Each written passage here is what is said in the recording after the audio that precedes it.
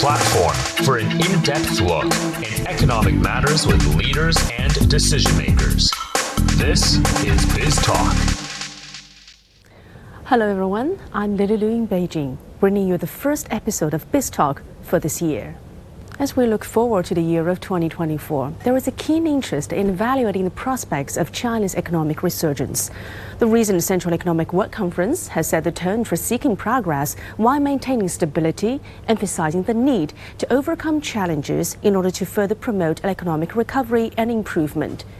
To shed light on those new driving forces and opportunities that may emerge in 2024, we have invited 3 economic experts from diverse fields, as well as pioneering innovations in the technology sector, to share with us their insights.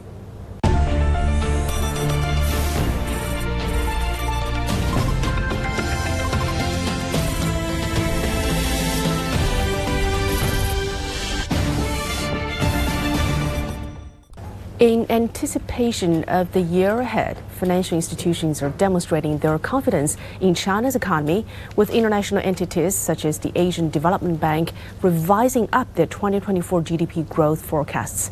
This reflects a significant vote of confidence in China's economic prospects. Joining us today is Mr. Robin Xing, Chief China Economist at Morgan Stanley. Robin, delighted to have you on the show. Thank you for having me here. Robin, I was hoping that you can help us to better understand the key words from the recent Central Economic Work Conference that indicates where China's economy would be heading in the coming year. First of all, what do you think are the current challenges that the Chinese economy is facing, and what is your outlook for the economic growth in 2024?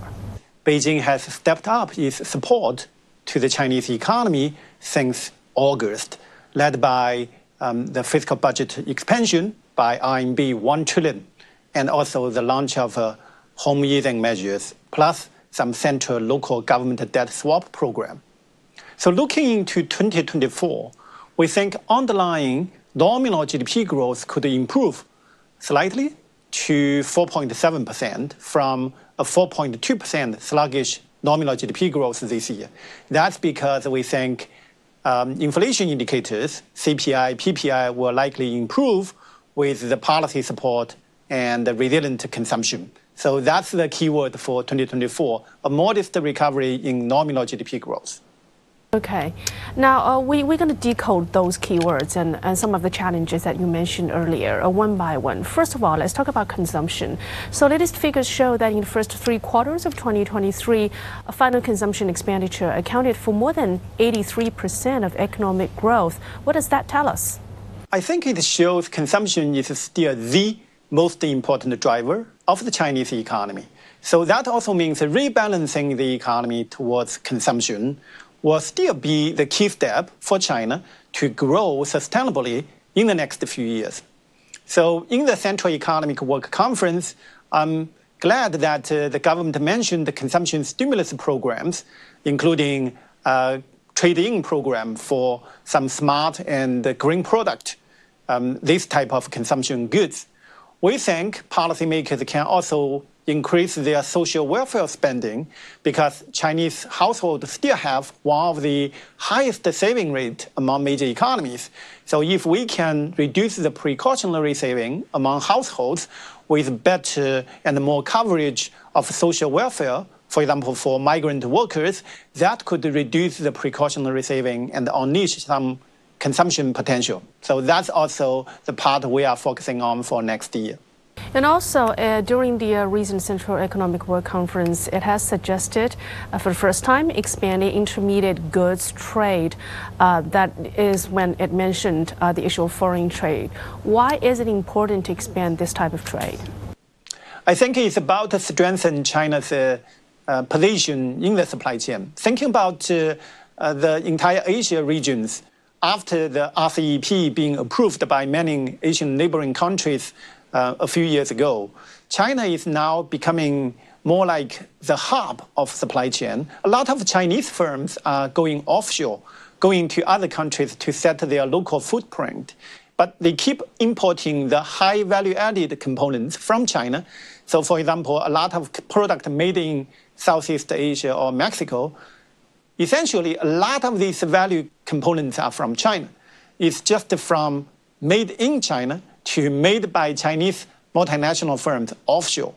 So what would you say would be, let's say, the key words in terms of the future trends in China that has been discussed a lot recently? It was also from the Central Economic Work Conference, and from Chinese it means to establish before breaking. That indicates that China would not be abandoning its existing growth path while exploring a new growth model. Also, it does indicate that China will be shifting away from its old primary drivers of the economy, for instance, the real estate market, and now looking for new driving forces. So first of all, I want to ask you, what do you think are the new growth drivers in the Chinese market? You are right. So that word from Central Economic Work Conference is very important. It means that China is trying to find a smoother way of transitioning into more sustainable growth. We think China's long-term growth potential is still respectable. And by doing the right reform, making the right policy mix, China can still reach their high income status in the next few years. For example, they can do more reform by rebalancing towards consumption. As we mentioned, by reforming their social benefits sector. And China still have a lot of room to unleash the productivity from its public sector. For example, state-owned enterprise. China can reform these sectors to make it more market-driven, more efficient. Finally, China can rekindle the animal spirit of the private sector. That's very important because the private sector's innovation is the key driver for the longer-term productivity growth. I do think with the three drivers, that is the SOE reform, rekindling the private sector animal spirit, plus reforming these social benefits accounts to rebalance towards consumption, China will be able to find new, very sustainable growth drivers. Thank you very much, Mr. Robin Xing. And that was Mr. Robin Xing, Chief China Economist at Morgan Stanley. Later, we will delve into the smart manufacturing sector. Dive into news like never before with Deep Dive, the podcast from CGTN Radio. Join our global reporters for captivating stories and thought-provoking conversations. Search Deep Dive on your favorite podcast platform and get ready to dive in.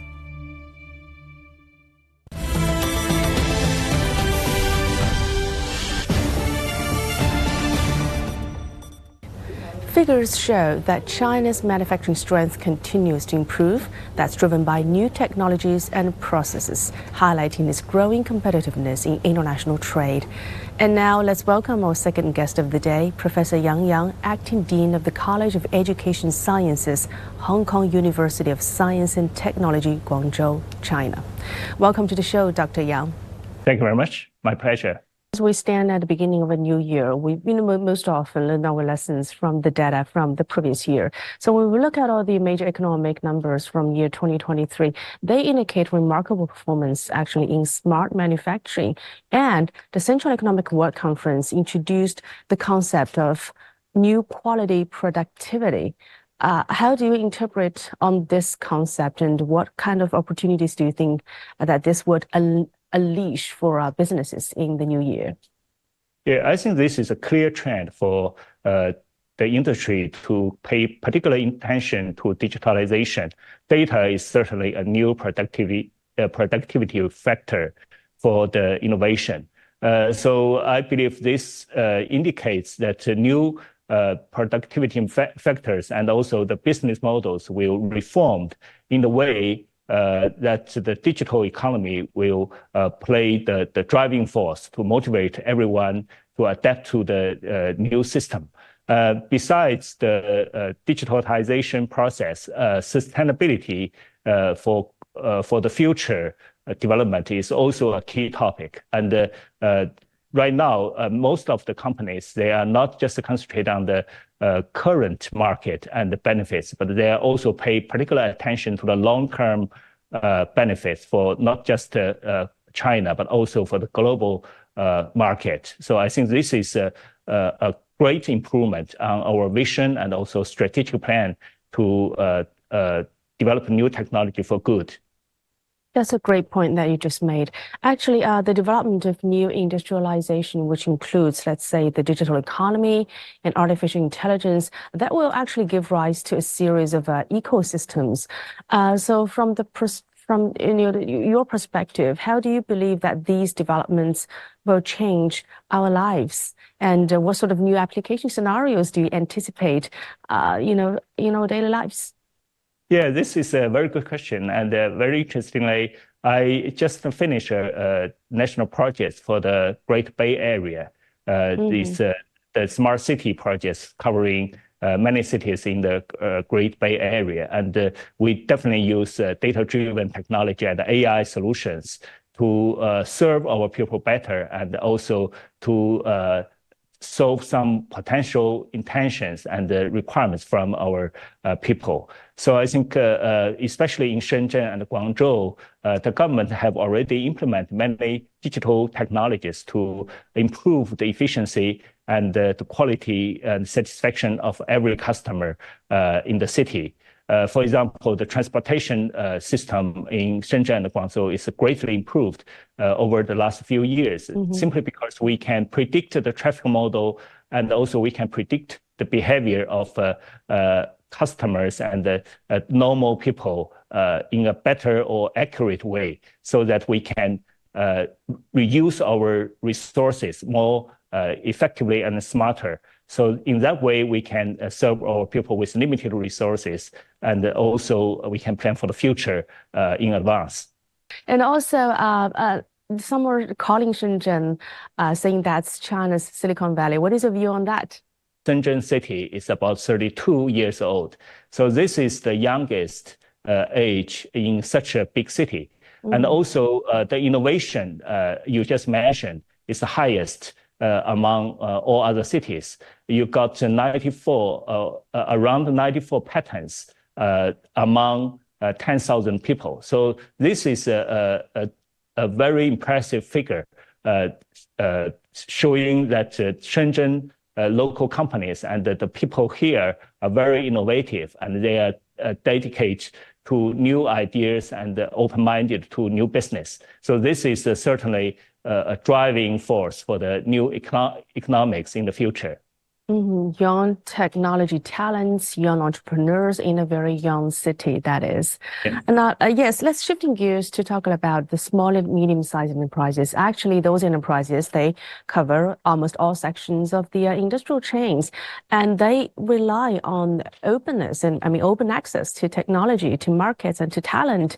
How do you propose aiding private enterprises in integrating into the future industrial systems, and how can those businesses, the smaller ones, actually establish their own core competitiveness? Yeah, I think this is a very important question, especially for the companies in the Great Bay Area, because most of the business here are developed by the local people, and also they are keen to the open system and a free market. That is very important to motivate them to contribute to the national economic growth. I think the key problem or the key requirements from the local people is the fairness and the openness of the whole market. That's actually required the government will pay specific attention to maintain the fairness in the market.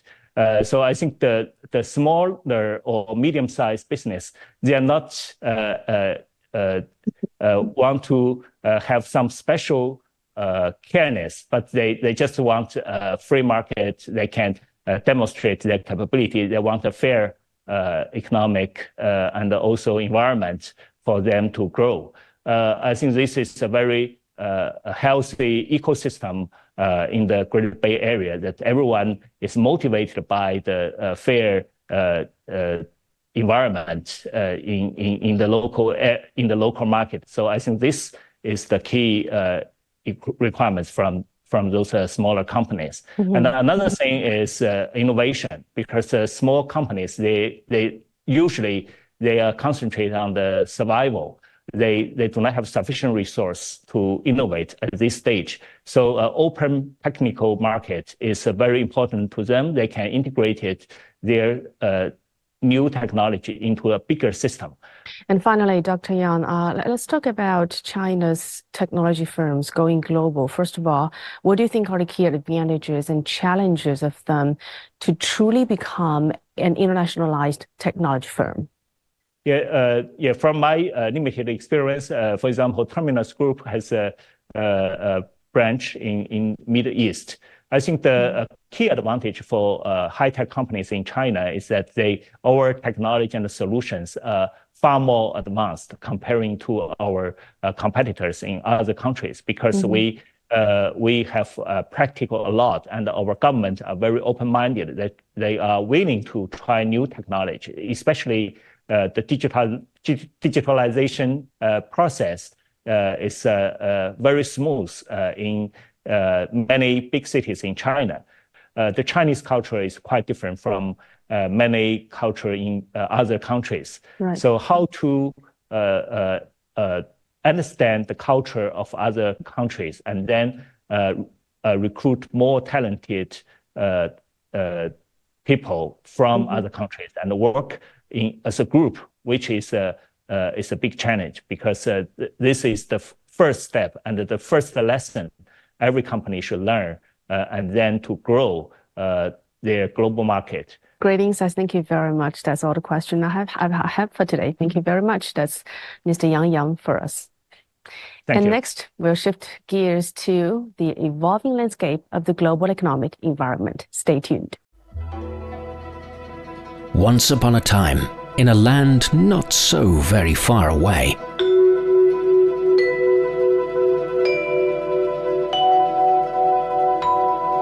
stories were told of the brave and the bold. The whole court fell silent to hear what the great warrior Mulan might ask for. Of mighty deities and powerful immortals. Immediately, the shimmering skin started to grow before his eyes. Of fated love and love sanctified. In dawn's golden light, Niu Lang said, "Marry me." Of great journeys across fantastical landscapes. So the cat and the mouse climbed on the dog's back, and the dog swam across the broad river. In the company of friends and enemies and unimagined beasts. Good to see you. Of ordinary folk with tantalizing stories to tell. Heroes and heroines all. It's incredible. How did you do that? Tales of sad sacrifice and victories snatched from the jaws of defeat. Stories of the wise, the accomplished, and the quick of mind. 5,000 years of amazing Chinese folk tales. You'll find Chinese Folk Tales Season 3, wherever you discover your favorite podcasts.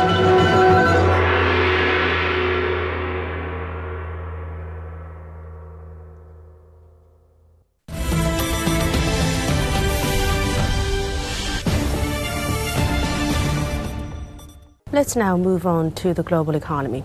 US GDP is expected to grow at a rate of 2.6% in 2023. So what factors are contributing to this growth? Now we welcome our last but certainly not least guest of today, Mr. Hong Hao, Chief Economist at Grow Investment Group. Welcome to the show, Mr. Hong. What effect are high US interest rates and US dollar strength having on emerging markets?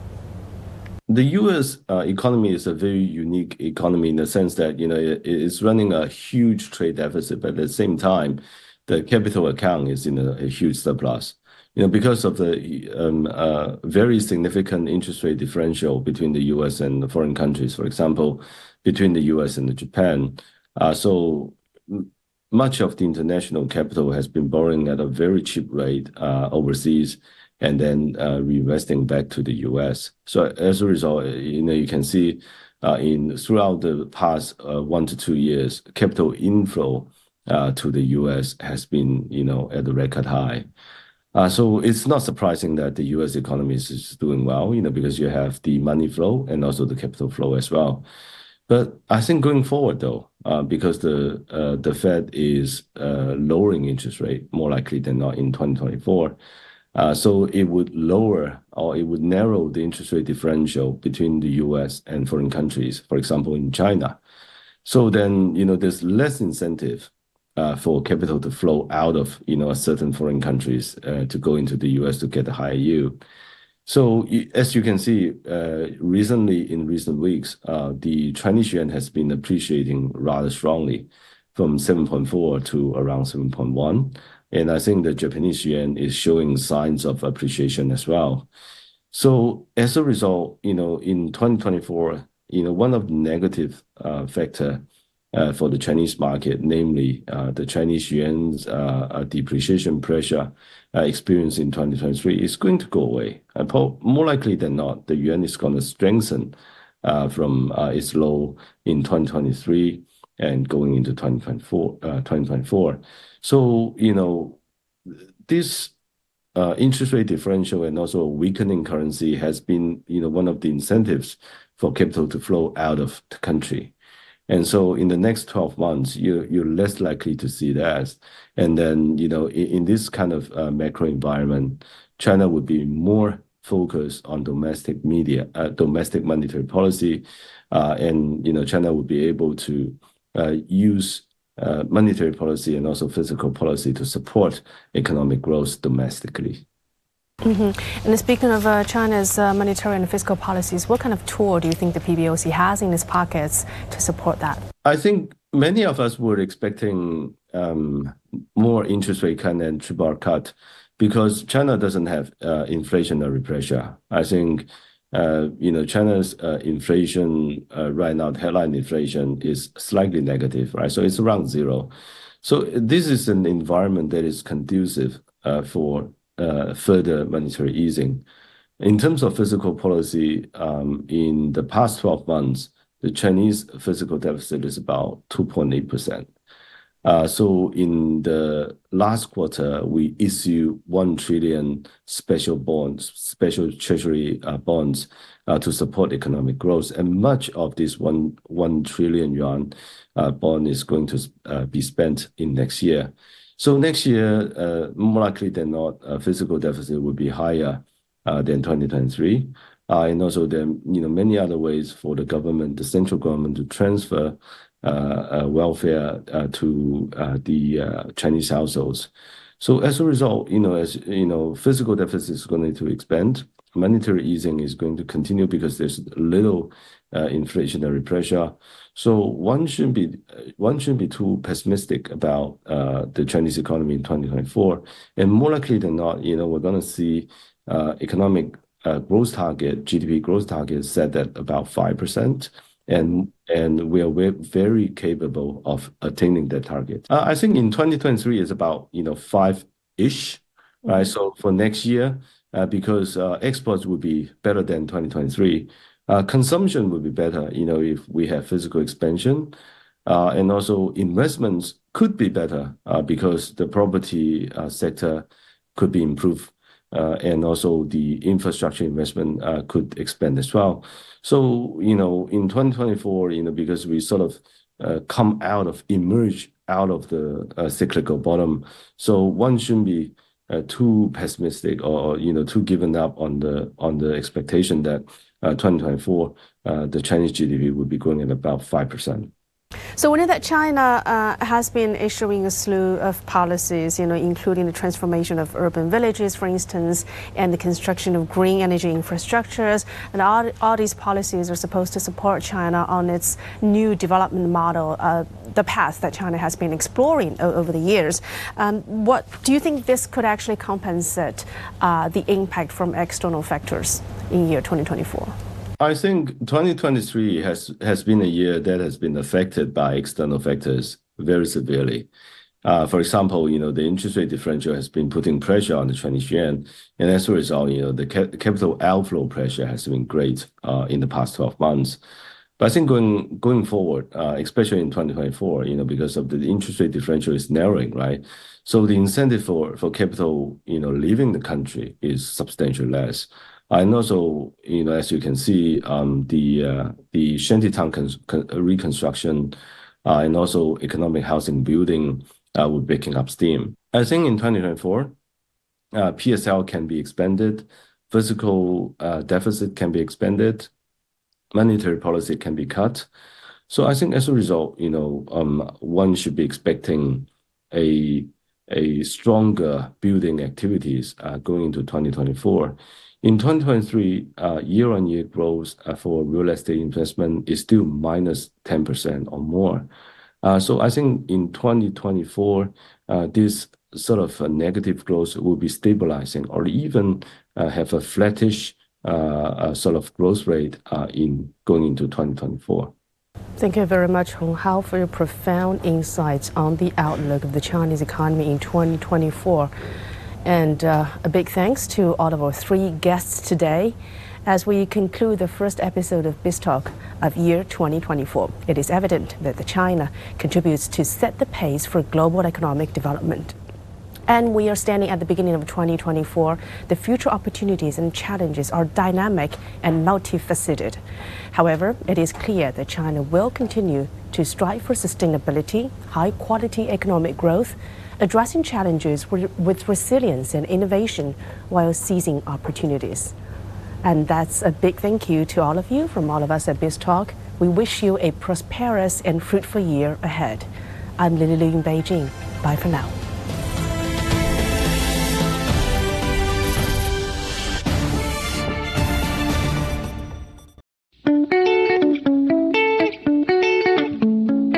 Ever wondered what's actually going on in Africa through the perspective of an African? How are things really going between China and Africa? What's the narrative of this relationship? Well, get a perspective with China-Africa Talk. Hear from African diplomats, entrepreneurs, academics, Chinese natives, and more. Get on our wavelength every week to find out what's real with China-Africa Talk. Find us on your favorite podcast. We'll see you there.